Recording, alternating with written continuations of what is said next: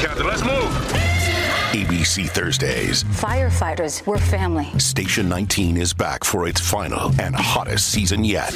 The subject has explosive chemicals. Get down! With fiery romances. You're the love of my life. And Andy is finally in charge. I'm going to be the best damn captain the station has ever seen. Station 19. All new Thursdays, 10/9 Central on ABC and stream on Hulu.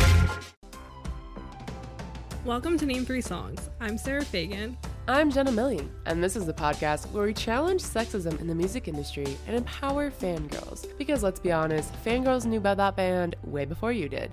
And if you stick around long enough, we'll also let you in on some new music the girls are already crazy about. And before we start, this is just your friendly reminder that if you are missing Name 3 Songs during your week after you've listened to our Sunday episodes, you can come get bonus content over at our Patreon, which is patreon.com/name3songs. We have bonus episodes, a Discord server, and so much more fun stuff. So today we have a really fun, really exciting episode. Sarah, what are we getting into today?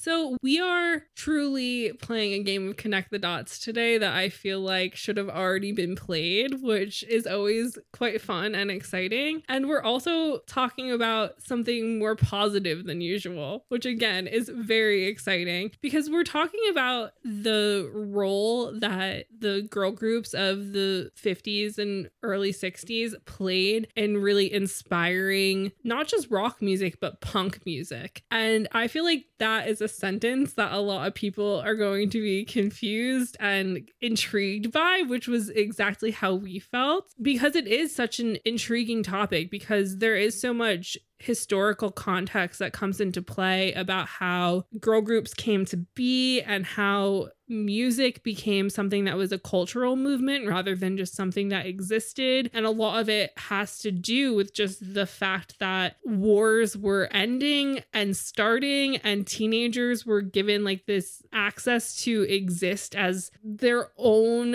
like culture of humans, which is quite exciting because they had this opportunity to really figure out who they were as humans and be allowed to be teens and rebel and grow up and figure out what the hell is going on with their lives instead of going straight from children to adults. So there was now this whole new genre of age basically that came to be, and music played a huge role in that. And as we've talked about in past episodes, girl groups had a huge hand in changing the idea of music and the way music sounded, and really inspired so many people to come and were kind of forgotten in a sense, as in like their role in the game of music was kind of just forgotten, whereas their music has always existed, but the importance of it was kind of just pushed to the side so that white men could shine, as per usual. And so to have this discussion, we have on an incredible guest today. So Jenna, would you like to introduce everybody to them? Today we are talking to Kurt Suchman, a freelance writer covering music, food, culture, and queer topics. They've written for sites including Paste, Consequence of Sound,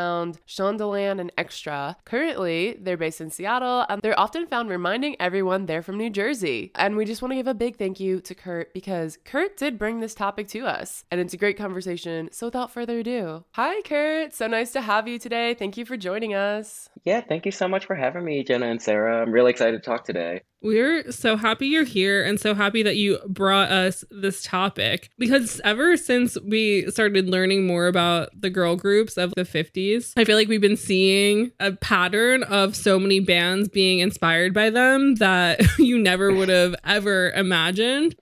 Because girls doing anything in the 50s that wasn't just staying at home was definitely outside the norms, even though you wouldn't really expect that based off of how popular and important these girl groups have been to the history of music. But that's something that I feel like has been contextualized as time has gone on, and historians have started covering these people, because at the time they definitely weren't celebrated for the role that they played in their effects on music, because obviously women never got never get the respect they deserve at the time that they're having their success. But thankfully, some of them have gotten to see that success in this day and age. And so with that being said, I feel like for most people, there is a knowledge of how these girl groups inspired a lot of rock bands, specifically like the Beatles and the Rolling Stones, because they both have talked a lot about the Shirelles inspiring them. But I think, especially for us, like we didn't realize the role that these girl groups played in affecting the punk scene, which I think are two things that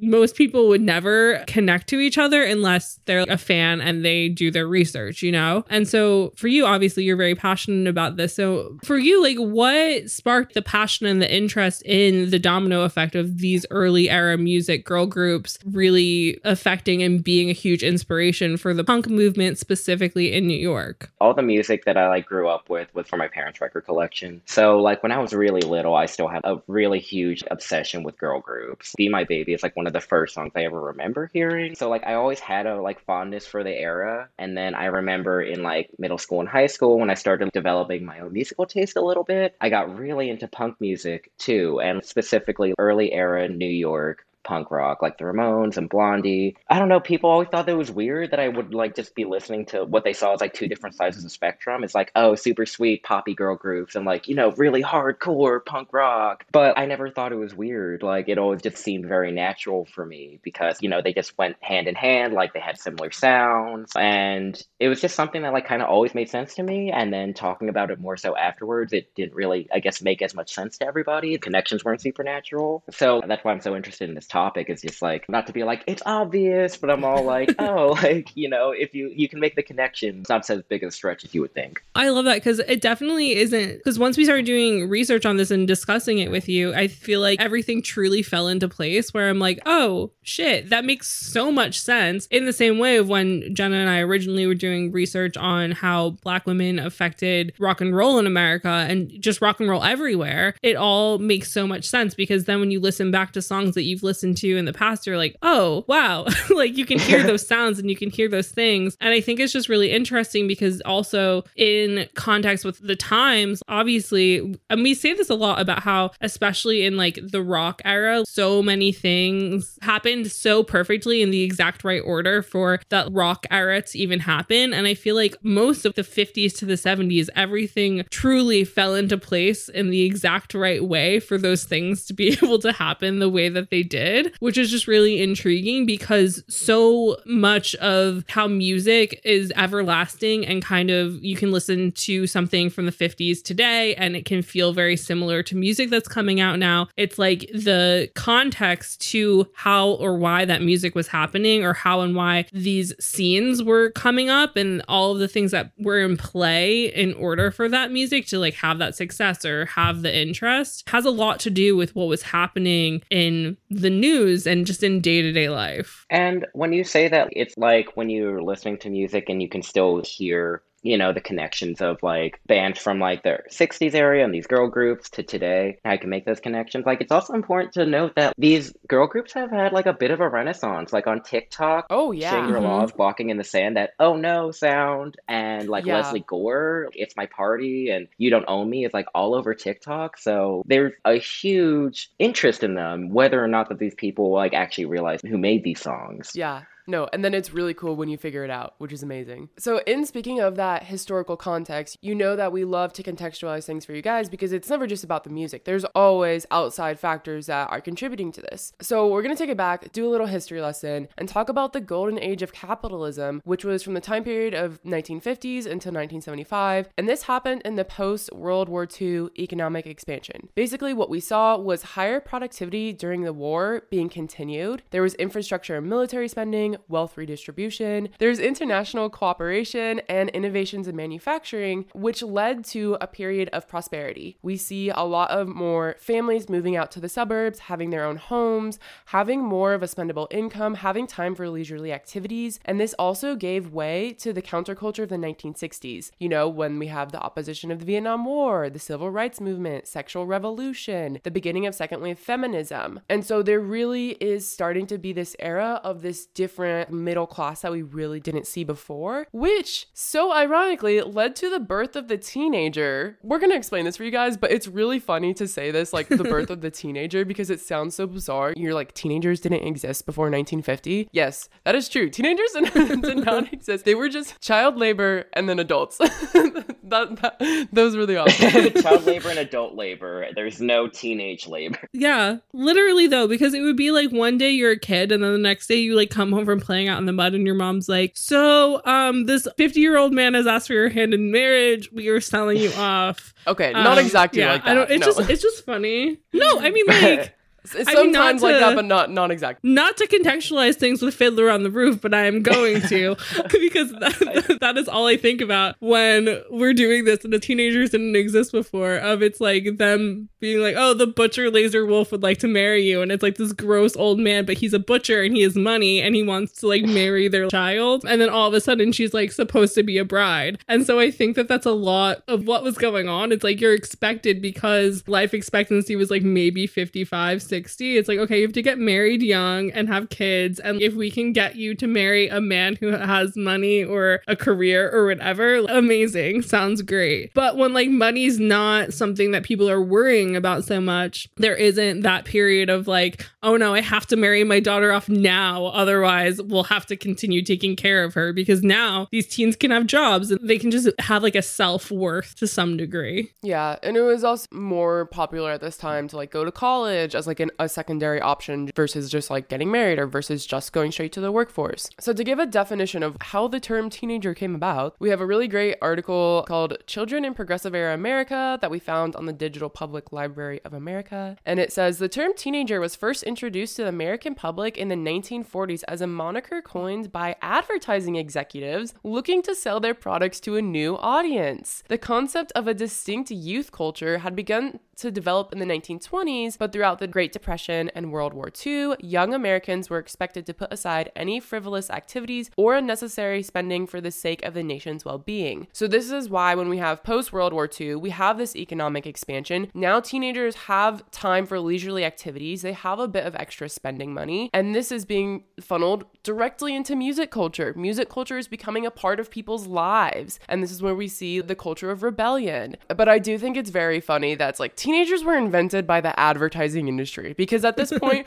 what wasn't invented by the advertising industry? The thing is like with the marketing stuff and them creating stuff, it was like the marketing campaigns when they decided diamond engagement rings were like, oh, you have to spend a month's salary on the engagement ring, which was like how they marketed it. And that still stands to this day, that people think that that's what you're supposed to do, which I just think is wild. And so the fact that teenagers became this marketing idea, and there were these other just interesting articles. So another example was that the British Newspaper Archive, which is like a site that basically goes through old magazines and newspapers and then writes articles based off of that, which is so interesting, was saying that like when teens were first mentioned in print, a lot of it had to do with fashion and being like, oh, look, you have more kind of you time. So now you can dress and have like a style that's specifically for teens, which I found really intriguing, because obviously like that for a long time sort of followed through where there was like a specific teen style. But I feel like now that we've sort of just started repeating fashion, that sort of disappeared completely. But for quite some time, like there was a specific look to teenagers. But also on the capitalist point, there was also a feature that the New Yorker had on their site from a past issue from 1958, which stated that teens were making like $10 a week from having jobs outside of just like their real life. And with that happening, teens on their own were spending $9.5 billion a year just from making $10 a week and like having time to use that disposable income on culture and stuff. And I think in context to the music scene, and as we were saying, teens being able to socialize and do other things, I think that's really interesting, because as it's been proven now, so many teenagers spend a huge chunk of their money on music. And while we don't have actual stats to prove that was happening in that time, it feels like it must have been just based off of how popular music was and how much that was part of the culture. So I think it's just this really intriguing thing to think about how these teens have disposable income. They're spending it on music, obviously based off of just stories of them going to concerts. And then teens went from being like this new exciting thing for marketing to something that adults were like, my rebellious teenager, they're doing things and they're hanging out with people that don't look like them. And they're spending all this money and doing all this crazy stuff. And so it's just crazy how they created something essentially to make more money. And it did just that. But then adults were like, why are they not acting like I was? And it's like, because they weren't dying from working in a factory. Because they didn't get polio, because they're not the same people. Like, I don't know, it's really interesting to see, like, with the golden age of capitalism, and I guess, like, the rise of everything becoming a commodity, like, how many times could you even buy music before that? Whereas, like, now you had money to spend on it. So now that we've contextualized, what was happening historically, the fact that teenagers have extra time, extra money, and the interest to put into the music scene, we see the birth of the girl group. So Kurt, do you want to give us a little intro into what exactly girl groups were? So when we're talking about girl groups, there's been girl groups throughout history. But when we talk about a girl group today, like, we're talking about specifically these girl groups of the 1950s and 60s. These girl groups of, there'd be a group of young girls, usually about teenagers, and they were just like sing in really close harmony together. This started basically after the death of rock and roll, as in, like, Chuck Berry and Bill Haley in the comics in 50s, and it's in between the death of rock and roll and the British invasion that happened in the mid 60s with the Beatles and the Rolling Stones. So in this, like, little chunk of time in, like, the late 50s to, like, about 1964, there were tons and tons of girl groups, and girl groups would usually, again, sing in close harmony together. They'd usually be dressed in a certain way, and these were usually built out of a lot of people that knew each other from school, from their either close family members or something like that. Like, all of these girls usually hung out together, had, some kind of connection before the music business got involved. They would just be, like, singing together. So that's kind of, the type of girl groups we're talking about right now.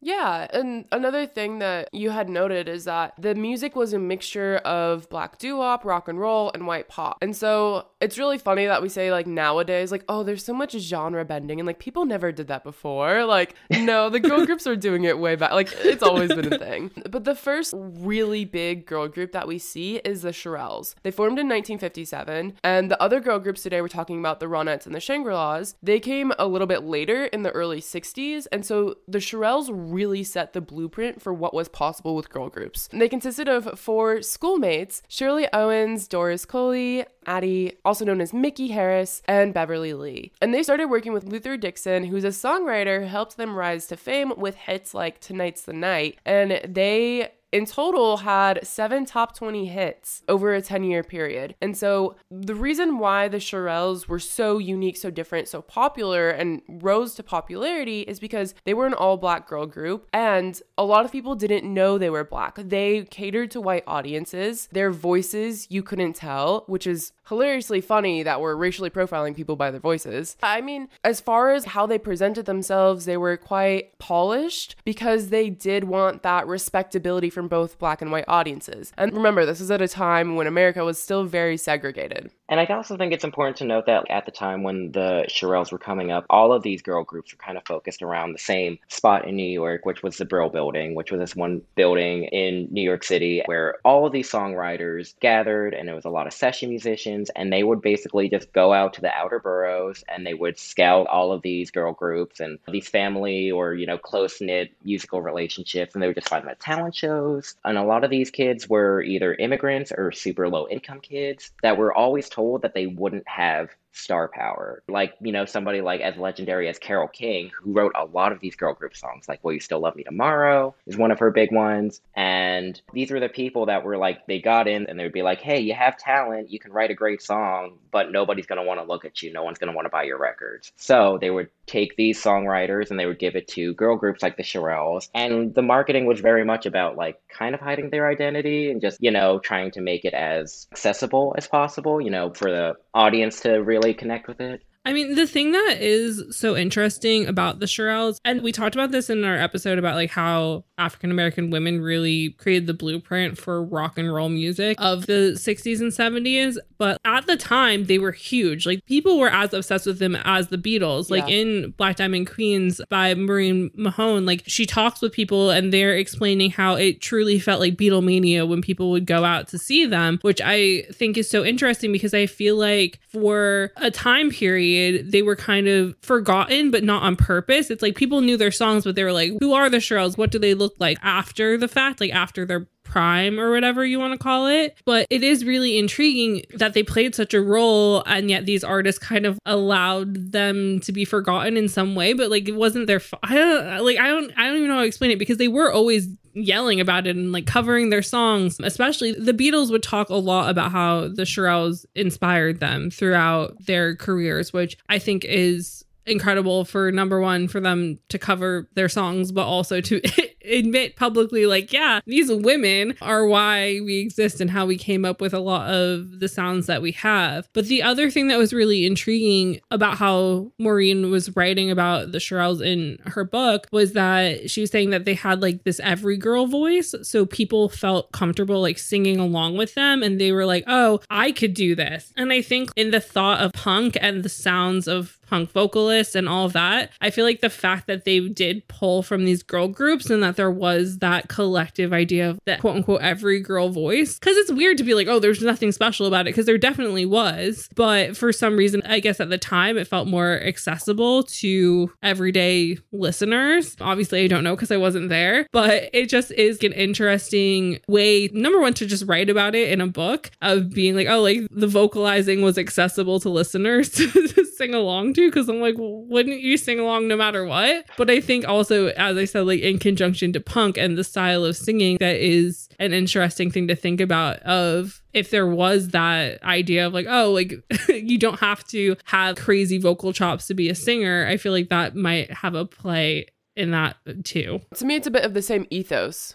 I think it's like important to note that it's like not so much that they were accessible and that this music wasn't anything special to it. It's more so the fact that, you know, when we talk about the Shirelles and nobody thought that they sounded black and like that made it more accessible. It's like audiences thought that they were buying into this image of the good all-American girls. This was definitely something that you saw a little bit. There's like songs from the era like A Sailor Boy by the Chiffons that's about loving your like naval brat boyfriend and how I'm going to stay with him forever even when he's overseas getting killed in Vietnam or whatever war is going on. So that's like definitely something that marketing executives definitely like tried to play into. Like, oh, we have these group of girls as American as apple pie. They sound so sweet and they're talking about the boys that they love. So tried to make it not so much innocuous, but it definitely had like that sweet all-American girl vibe that they were trying to buy into. And I think one of the more interesting things about the connection between the Shirelles and then these girl groups that came a few years later is that they saw the impact the Shirelles had, and they saw what was possible for girl groups and the insane popularity they had. I mean, leading us into the Ronettes and the Shangri-Las, they've literally recognized the impact that the Shirelles had even for them. So the lead singer of the Ronettes said that when we saw the Shirelles walk on stage with their wide party dresses, we went the opposite direction and squeezed our body into the tightest skirts we could find. So I think it's really cool that sonically they were such an inspiration, but then the Ronettes saw what they were doing. They're like, we want to be different. And the way they differentiated themselves was being like the edgy, rebellious punk version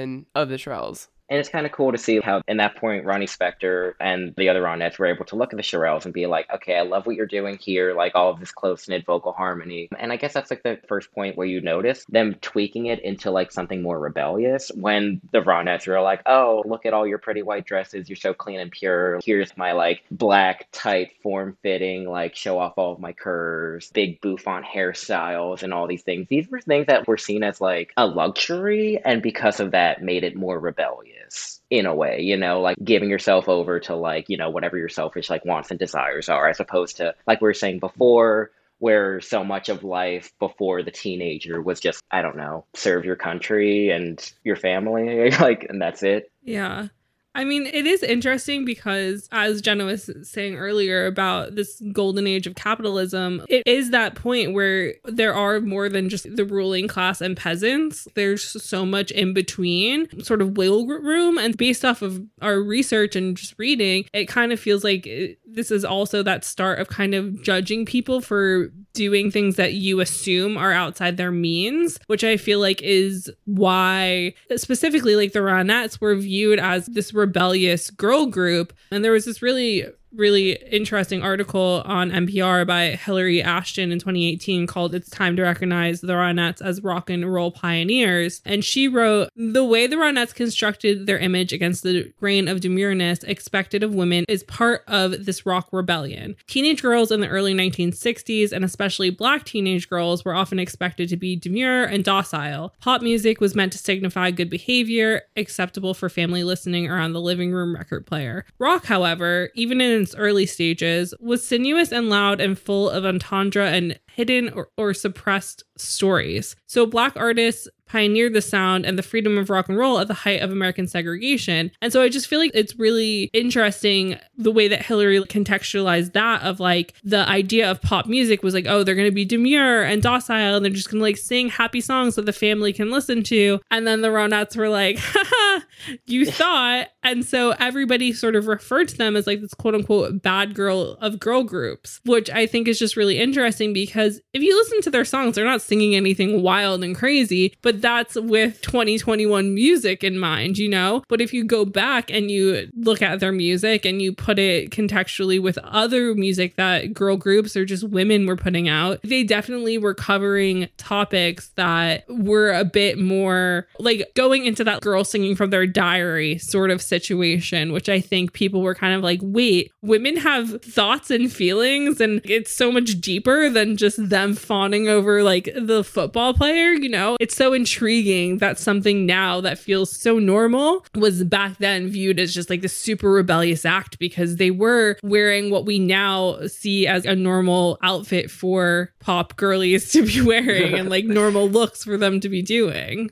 And to think about it at the time, you know, even like as these girl groups were singing pretty innocuous things in this day and age, like just to hear women singing about their business and to like singing about feelings. So, you know, the music itself is not very raw, but the lyrics are. And like you kind of just said, there's definitely like the idea of just like ripped out of the pages like a teenage girl's diary. But like that was rebellion at the time. You know, at that time period, you had to be buttoned up. Like you didn't talk about feelings or stuff that was going on in your life. Not to mention that, again, going back to capitalism, all of this was supposed to be marketed at white audiences. Like they were not planning, there wasn't like a Black audience or like a Latinx audience or anything like that. So it was just, we're going to market this to white people. So a lot of parents had a problem that their kids were listening to all this music by Black people. I always think of like in Hairspray where they're like, are you listening to that race music? Definitely. I mean, also in this NPR article, they have a quote from Ronnie herself saying, "We may have looked like street girls, but I think the audience could tell that under all the makeup, we were really just three innocent teenagers." And also important to note that they were actual teenagers at this time. And she continues, "I think that they liked that combination. The girls loved us because we were different. We followed our own style and didn't care what anybody thought." And then she goes on to say, "The Ronettes were what girls wanted to be and what the guys dreamed about." And I think this is a really cool way of putting it, and cool that she even recognized it, because it's like, this was the first time that these punk groups are growing up listening to this type of music and also looking up to it as inspiration. Being like, they're both relatable and they're doing something different. They're pushing the boundaries. And I think that's where we start to see this direct connection of why, you know, they might be inspired to bring these elements into their own punk music. It's interesting to think about because you mentioned before about how it wasn't really until like the mid 60s where musicians and artists started to get more comfortable with saying like, okay, I was inspired by this artist 10 years prior. And it was around that time when the Beatles were like be able to talk about that, oh, they were super inspired by girl groups.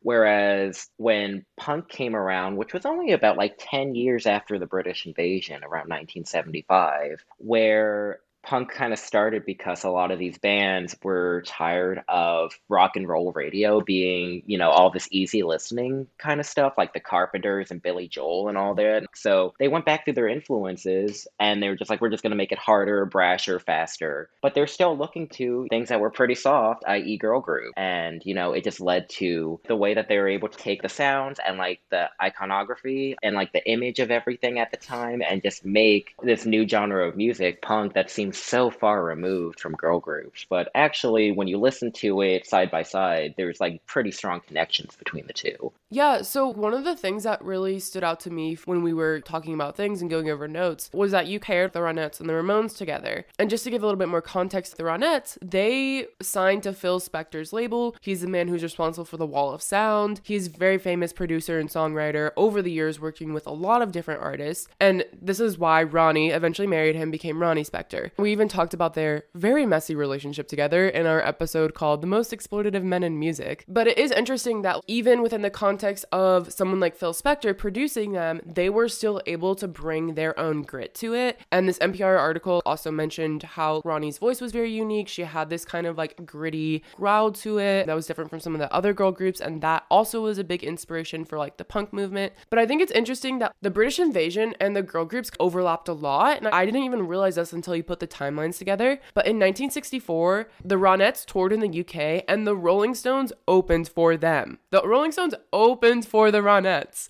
And then you also have later in 1966, when the Beatles came to the US, the Ronettes opened for the Beatles. So it's really interesting that there is this huge overlap there. And then it's not until 1974, so about 10 years later, when the Ramones are formed, and that they actually go on to work with Phil Spector, who produces one of their albums. It was their most popular album, and the Ramones' highest charting song in Great Britain was a cover of the Ronettes' Baby I Love You. And so it's really ironic, Kurt, with what you were saying, that punk is like taking elements that they like from the girl groups and making it their own, but the Ramones really wanted to be this heavier, like hard-hitting band. But it's funny that their most popular music was the music that was a little bit more toned down, a little bit more girl group-esque.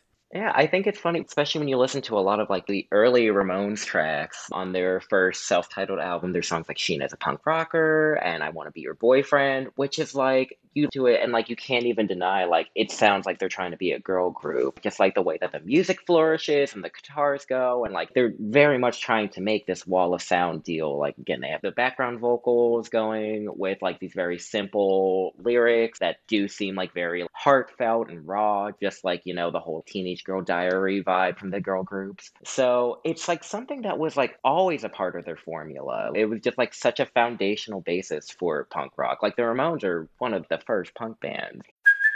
Hey, it's Kaylee Cuoco for Priceline. Ready to go to your happy place for a happy price? Well, why didn't you say so? Just download the Priceline app right now and save up to 60% on hotels. So whether it's Cousin Kevin's Kazoo Concert in Kansas City, go Kevin, or Becky's Bachelorette Bash in Bermuda, you never have to miss a trip ever again. So download the Priceline app today. Your savings are waiting. Go to your happy place for a happy price. Go to your happy price, Priceline. This episode is brought to you by Bumble. So, you want to find someone you're compatible with, specifically someone who's ready for a serious connection, totally open to having kids in the future, is a tall, rock-climbing Libra, and loves rom-coms with vegan pizzas on Tuesdays just as much as you do. Bumble knows that you know exactly what's right for you. So whatever it is you're looking for, Bumble's features can help you find it. Date now on Bumble. Even though punk grew to be like a lot more hardcore and being like so much more after that, like this era of New York 1974 CBGB's era took so much from the girl group era.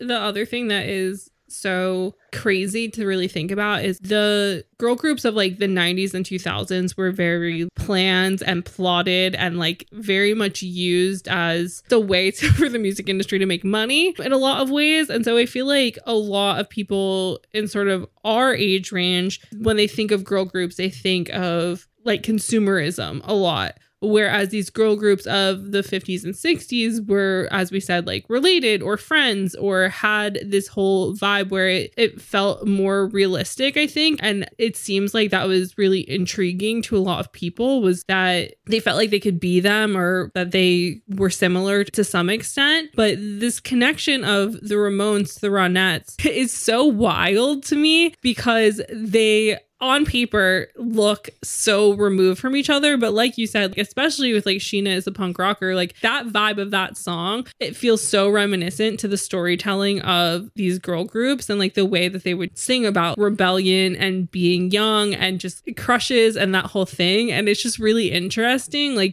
contextualizing it now, where when I first heard that song by the Ramones, it feels like that, but I don't know that. And now that I know it, I'm like, oh my God, that makes so much sense. But the other thing that was really interesting was there was actually an article on Riot Fest's website by this woman called Annie Fell in 2018, which is just called Is Be My Baby the First Punk Song Ever? So Be My Baby is by the Ronettes. And basically what this article is about is how the song is very like flirty and doesn't really feel like what was expected of women at that time, especially women of color, and them being so comfortable and okay with singing about these feelings. I mean, the song even reached number 2 on the Billboard Hot 100 at the time. Dick Clark even called it Record of the Century during American Bandstand. And the Ramones were super inspired, as we said, by the Ronettes and by this song, even so much so that they decided to pretend that they were brothers. So as anybody who listens to Ramones or knows anything about them knows that they all would be like, oh, like Joey Ramone, Johnny Ramone, like all of that, even though that wasn't actually what was going on. And so they were super inspired by that. And I just think it's just so funny that they were so blatant about it, when I feel like for so long it's like, oh, girls can't do music, or the whole preconceived idea of like women don't belong in music. And even Debbie Harry has talked about a bit how,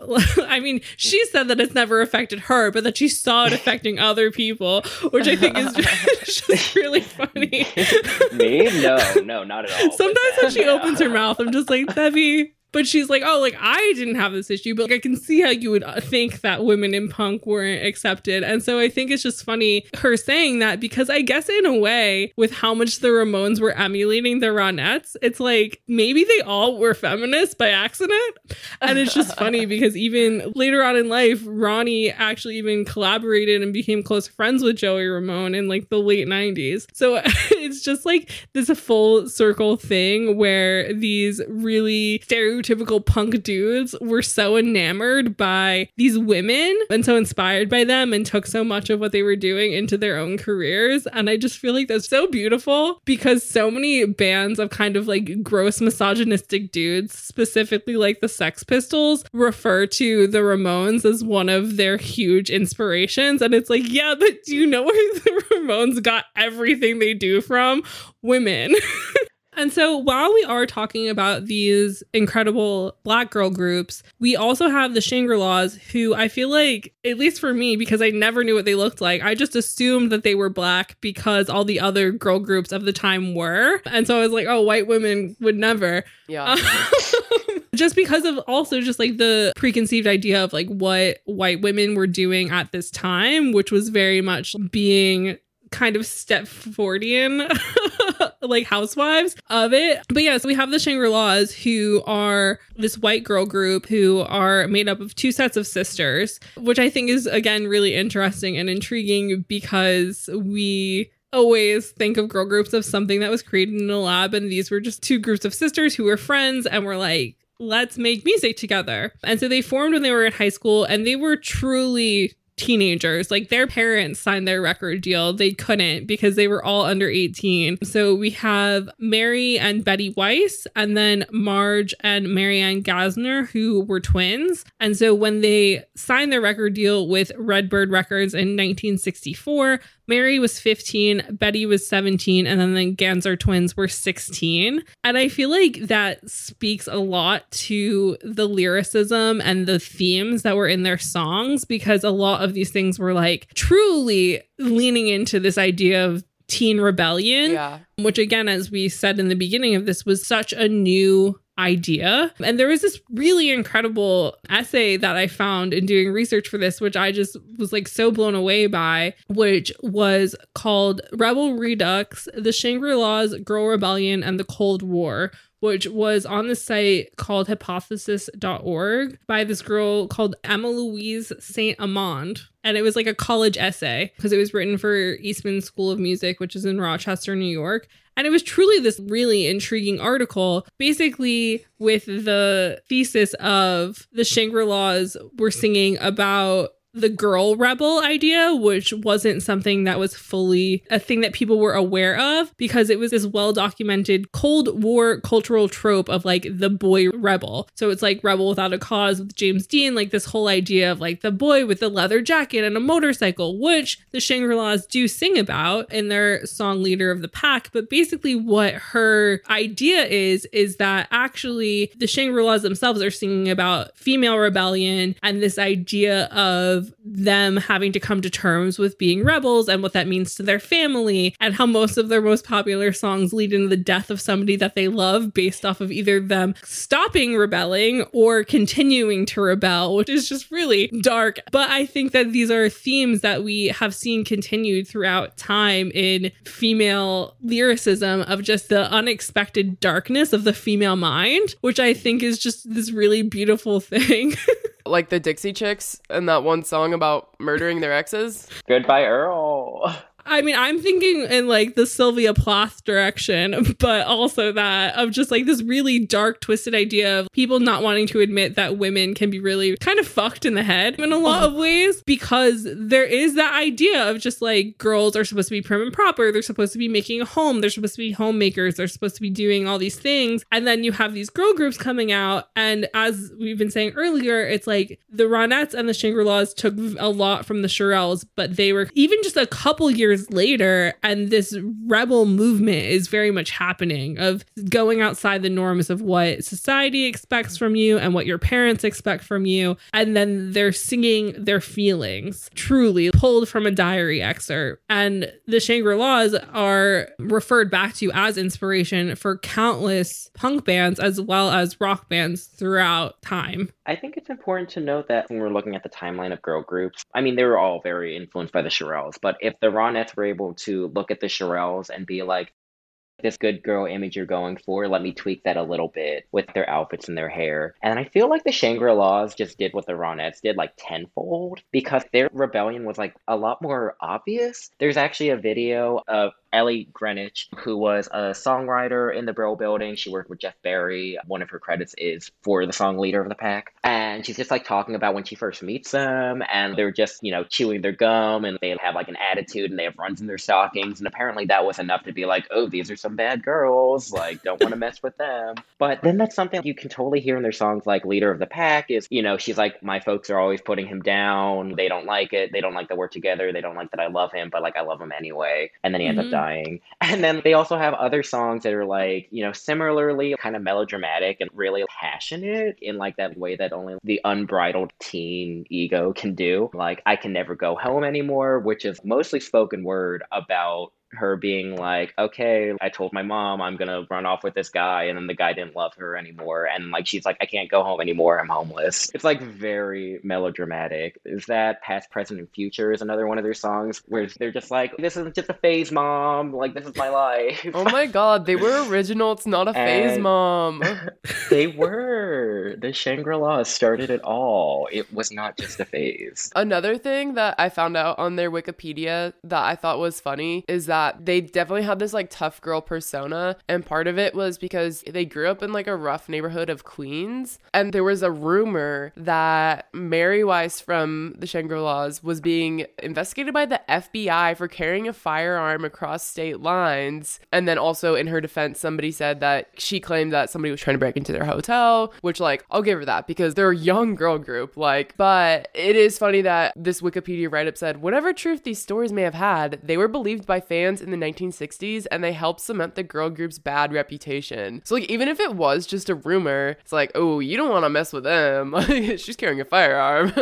Rightfully so, I guess. And then from that, after the Shangri-La's heyday in around like the mid 60s, their reign was like they had a lot of hits because they had like Remember Walking in the Sand, which actually featured a young Billy Joel on pianos. And, these were all about like a 2 to 3 year span roughly. Like by the 70s, the Shangri-La's were no more. But then when punk started around 1974, Blondie was also coming up in this CBGB's era in the same way that the Ramones were. And they were also heavily, heavily influenced by the Shangri-La's in particular. When we talk about the Shangri-La's and a lot of their songs like The Leader of the Pack, all these songs featured these like sound bites that made these songs into like almost mini soap operas, kind of. Like how in Leader of the Pack they have like the motorcycle sounds going, and then at the end when her love interest dies in like a motorcycle accident, there's crashes and all these things. And there's dialogue, like spoken word. So it really made these songs into like these like tiny movies almost. And then Blondie really took influence from that on their self-titled debut album. Opened with the song Ex-Offender, which starts with like a similar kick drum pattern, almost like Be My Baby, but also has like a spoken word intro before it goes into like this, again, very 60s girl group, like very oohs and like all these like background vocals and everything. And also, they had songs like Little Girl Lies and In the Flesh, which was one of their first hits, is very much in a similar vein of like this girl group, very much a Shangri-La's era. And also, Blondie was known to cover the Shangri-La song Out in the Street. And there's like so many other connections. Like before Blondie even started, Debbie Harry was actually in a girl group that was like kind of like a parody girl group that came up in CBGB's at the time. Like they were super campy. They were called the Stilettos with Rosie Ross and Edna Gentile. And Debbie Harry talks about in her memoir, it was like very campy. Debbie was like the really punk one, and the other two were more like actually like Broadway kind of like established singers, and they just made like this huge spoof on girl groups. But still, you can still hear the connections between that and then their debut album. The other thing is that it's like Debbie Harry wasn't the only member of Blondie who was excited about the Shangri-La's and their sound and would talk about how they were inspired by them. And I feel like, again, this is the thing that I find so amazing about this and why I'm so excited that you're like, let's talk about this, is that these punk dudes were so pumped about these girl groups, and I just love it. I love it so much. But so the drummer for Blondie, Clem Burke, actually, so there's this book called The Downtown Pop Underground, which is written by Kembrew McLeod, I think is how you say it. And there was an excerpt on the book's website about basically how Shangri-La's like impression on Blondie in particular. And so there's this quote from Clem Burke saying they had their black leather vests and their tight black leather pants, and they sang Give Him a Great Big Kiss. They sang about dirty fingernails, wavy hair, and leather jackets and things like that. And I just love how they're singing, like, because that was kind of like the cool guy fashion at that time. So they're not singing about something super outlandish, but they are kind of dressing in like a style that's not expected of women of the time, and being open about their attraction to these kind of dirty greaser kind of guys. And these punk people who obviously are probably like 10-ish years younger than them, like Jenna mentioned earlier, grew up listening to this, then that fashion is even bigger. And so then it's like, oh my God, they were singing about me. Like I'm the topic of these songs. And I feel like it's so interesting, again, how the contextualization of the times and the fashion and all that sort of play into things, where when you're a kid, you're probably listening to these songs and you're like, this is really cool. And then as you develop your own true music taste and style or whatever, you can then go back to these songs you like we do even now, and be like, oh my God, that's me. That's so punk, when like punk didn't exist yet. And so you're creating kind of this narrative that wasn't 100% there, but definitely was like the beginnings of something. And then being like, look at that. Like they created punk without even realizing it. And I just feel like that's so incredible and so amazing, just how transcending music is and how much it is a trendsetter and it has so much power over so much stuff. And it's just like the connections. There's so many connections. And every time we do these episodes, I feel like that meme photo of Charlie Day on It's Always Sunny with like his map and his strings, like connecting all of the stuff. Like that's what no, what my brain feels like. Because I'm like, oh my God. You're getting so meta, and I love it. I love how excited you are about it. It's getting me excited listening to you be excited. I love that you're also getting the connections that, like, I'm just like, I don't know, my brain was always going like that too. So I love that we could vibe. When you were talking about how, in the Shangri-La song, Give Him a Great Big Kiss, and they're thinking about him having like greasy hair and dirty fingernails, like, I get the image of Noah Cyrus and Little Xan a few years ago, where like Noah Cyrus looked so pretty and Little Xan is just like, like on the side of her face. Like, it's just like this trope went around for decades. I'm glad that like everyone was always for some reason attracted to like the dirty schlubby guys. Like, we don't have to explain it. It's just a thing that happens. No shame. That's the thing that I love about this and like having these discussions and doing this is like, even in doing the research, it's like the things slowly start to fall into place, but then even more as we're talking about it and discussing, they fall into place even more. And you're like, oh my God, there's all of these intricate connections between all of these things that really shows like why we're all so excited about music and discussing it. And because I feel like a lot on this podcast, we do talk about kind of like the oversight of things. And so this topic is really incredible because even though these women, because it's again the thing, it's like they were never forgotten, but they just weren't celebrated in the way they should have been. And so it's really incredible getting to have a discussion like this, where it's like these punk guys were kind of yelling from the rooftops about how inspirational these girl groups were and how important they were to their music, and how even the women in punk were like, yeah, like I'm really inspired by this. And so it's just this really interesting thing where like another topic we've discussed a lot, or just like theme, is the internalized misogyny of a lot of women, especially growing up in the late 90s, early 2000s, because the tabloid sort of era teaching us to pit girl against girl. And I'm not saying that didn't exist prior to the tabloids, but the tabloids really put that straight in front of our faces. And so when you think of something like punk, which feels so masculine and angry, for them to be like, we wouldn't have punk without these women, and for even the women in punk to be like, yeah, the women who came before us paved the way.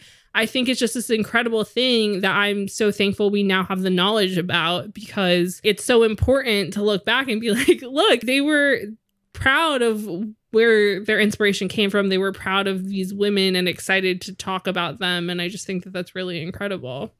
Yeah, 100%. Yeah, when you were talking about them inventing punk without really realizing it, for context, at the time when punk was invented in the like early to mid 70s in New York, at the time they didn't really have like much of a word for it. Punk was about the scene and the vibe, as opposed to now where when you hear punk and you kind of think of like a certain sound, and like when you think of something that's very loud and brash and kind of grimy in a way. But at the time, punk was just, do what you want. Like, punk was the Ramones, and it was Blondie, and it was the Buzzcocks, and all these bands that sounded so disparate, but still had the connection of, just coming together at this one place in time. Yeah, I think like our generation is so far removed, obviously, from the era when this was happening. So it's like when we look back, there's certain things that are remembered and certain things that are not. And even myself, like I remember going into the history of rock class expecting punk and rock to be one thing, and then finding out it's something completely different. And so like I totally understand what you're saying about punk, of like you expect it to be this hard thing, and it wasn't always that. And I think also to your point, Sarah, of it's like it's so cool that at the time they were recognizing these girl groups and giving them credit. And I think it's just like one of those things that can fall through the cracks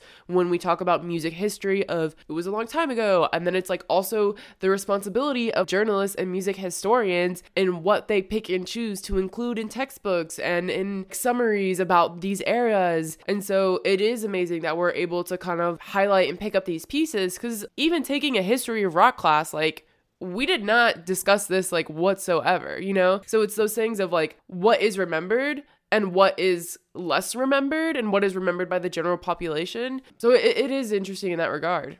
Going back to talking about Blondie and Blondie's influence by the Shangri-Las, their debut album was produced by Richard Goderer, who was also a very famous girl group songwriter. He wrote the song My Boyfriend's Back by the Angels and the original version of I Want Candy by the Strangeloves. And he also has fingerprints all over early punk bands. He produced Blondie's debut album. He worked with Richard Hell and the Voidoids on Blank Generation, which is like a seminal text in like the origins of punk. And even went on to produce the Go-Go's debut album, Beauty and the Beat, with songs like, We Got the Beat and Our Lips Are Sealed. And Richard Goderer actually continued to work well into the 21st century, as recently as throughout the 2010s with the band the Dum Dum Girls, who also are a more modern influence of them looking back on girl groups and punk rock and getting like these really close harmonies together and like really sweet melodies, but like with like a little bit, grimier and dirtier. So it is interesting to see how somebody like him still has a major influence on music as recently as 5 years ago. All these connections and like interlocking players of genres is something that's really incredible, because for me, for quite some time, I always felt like there was something missing in the fact that there wasn't a lot of like heavier music that had that kind of fun pop vocal stuff to it. I don't know how to explain it other than when Poppy started moving into the metal sort of pop realm of things, where it's like this really amazing marriage of the two sounds, because they do go together really well. And obviously like that's been proven by a lot of these punk bands that now it's clear as day have a lot of this connection. And now when you're talking about like producers and stuff, and the role of producers in all of that is so important, because even if the band is coming to you with like an already existing song and they're like, we have everything put, the producer still has input and still plays that role. And that can not so much like fully change the sound completely, but just like add this other twang to connect genres and inspiration. And an example that comes to mind is that for the Josie and the Pussycats movie soundtrack, they had Babyface produce it. And so that album, while it sounds pop punk, it also has very like pop and like hip hop and all these other vibes to it. And even Pete Wentz from Fall Out Boy has talked about how he heard that and was like, we have to get Babyface to produce one of our albums, because this sounds like somebody produced a pop punk album without ever hearing pop punk. And this is incredible. And then you had Infinity on High, which has very similar vibes to the Josie and the Pussycats soundtrack. And it was because they got Babyface on, and I know that he produced Thanks for the Memories. I'm not sure what other songs in the album he produced, but it's like this really incredible thing where you have these producers who have connections to other worlds that you have inspiration from, and you're like, how do I get this as part of what I'm making without being too obvious about it? And so you tying in that with Blondie and them working with that producer, like I just think that it's so cool how all this stuff comes full circle and connects, and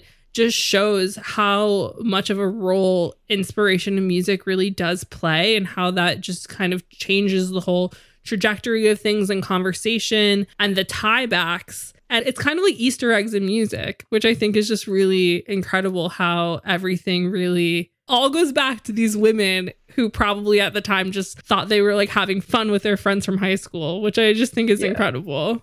Yeah, it's kind of a shame when you look back, because like at the time there was like such a problem with these women were not really considered a huge part in all of these songs that they were the voices of, and like they really shaped music in that way. And there's so many references to like the girl groups not really getting the money that they deserve because they weren't really considered a part of the process. Even as recently as the 80s, there was a problem with somebody that was like claiming the Shangri-La's name and just giving it out to a bunch of just random women that would go out and perform as the Shangri-La's and like claim that they were the original ones. Oh my God. So that's kind of why this conversation was so important to me.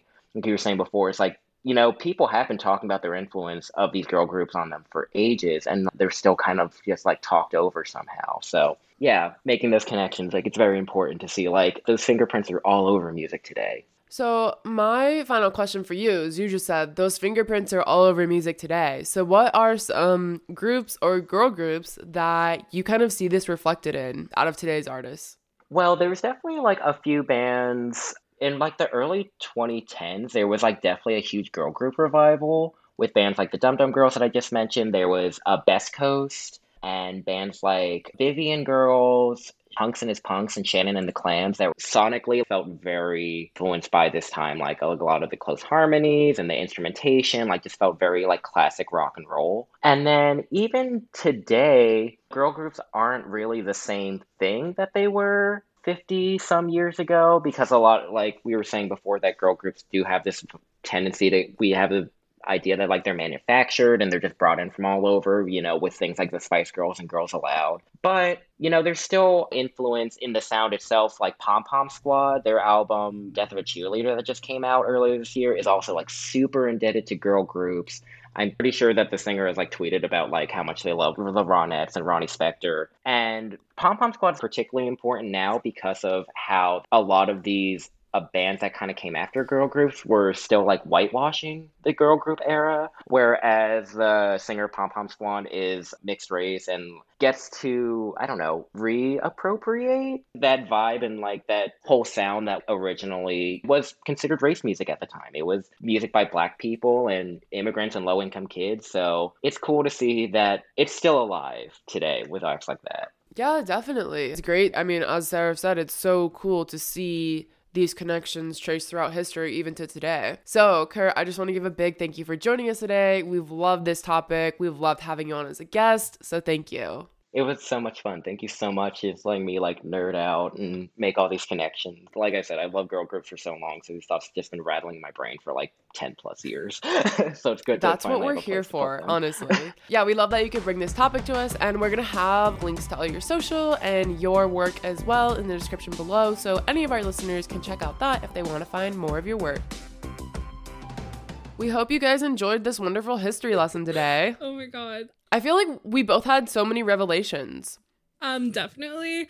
It's just funny when we're recording this and there's a video and I can see as we're talking, literally both of our brains connecting things. And it's just like, yes, it's so funny because obviously usually when you're having a discussion, you can't see what your facial expressions like how you react. And so it's just amusing watching as you see your brain doing the mental gymnastics to connect those string ties to different parts of the music zeitgeist map. It's really funny, especially now that we've been doing the podcast so long, that we know each other's expressions and like when we're about to have a thought and stuff. It's really funny.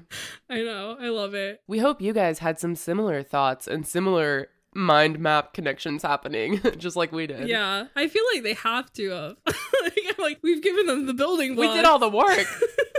We've laid the building blocks for the connections, which I think is just really incredible. Of doing the research for this episode and then talking to Kurt today is just like there were so many building blocks there that I don't think either of us really realized we had until we fully started researching, and even more so when we started discussing. Totally. And I just love the idea of these girls who were just making music for fun, having truly their fingerprints all over everything throughout all of music, and it's so incredible. Yeah, some people are like, oh my god, like where would we be without the Beatles? But it's like, where would we be without the Shirelles? Like if girl groups did not exist, if the Shirelles did not exist, half of the music we have today would not exist either. Yeah, Jenna said this in a text earlier, and it just felt like that scene in Back to the Future when Marty McFly starts like erasing from the photo because he's changed too much of the past by accident. And so it's just like, if you take away the Shirelles, nothing, would we even have music? I don't know. Probably, maybe not.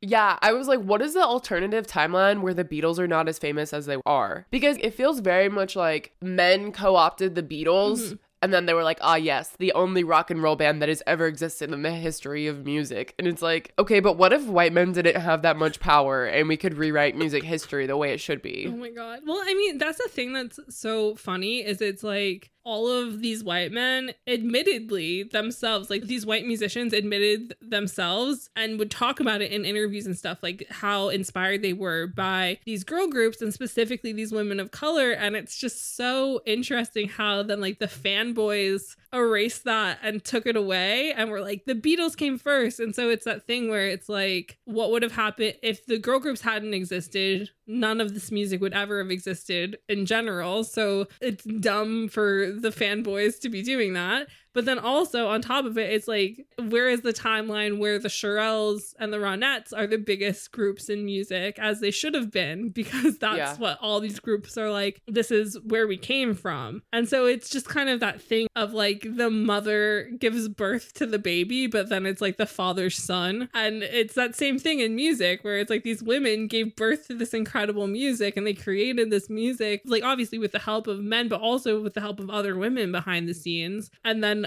random men 10 years later get given the props for it. And so it's just quite interesting. Yeah, very much is. So, I mean, if you guys have any, for you guys, like, did you know how important these girl groups were to the story? Because again, it's like what we were saying. It's like now that the dots are connected, it's so obvious that punk took so much from these girl groups, but before the dots were connected, it's like that itch on your brain that you can't scratch where you're like, well, where is this coming from? So, I mean, had you guys connected the dots before, or is this a new exciting thing to go back and go listen to and hear for yourself? And you can come tell us about all those fun things over on social media. We are at Name3Songs on Instagram and Twitter, and our DMs are always open. And if you have any thoughts or feelings you'd like to share with us personally, you can come find us on social media. I'm at Sarah_Fagan, and Jenna is at Jenna_Million.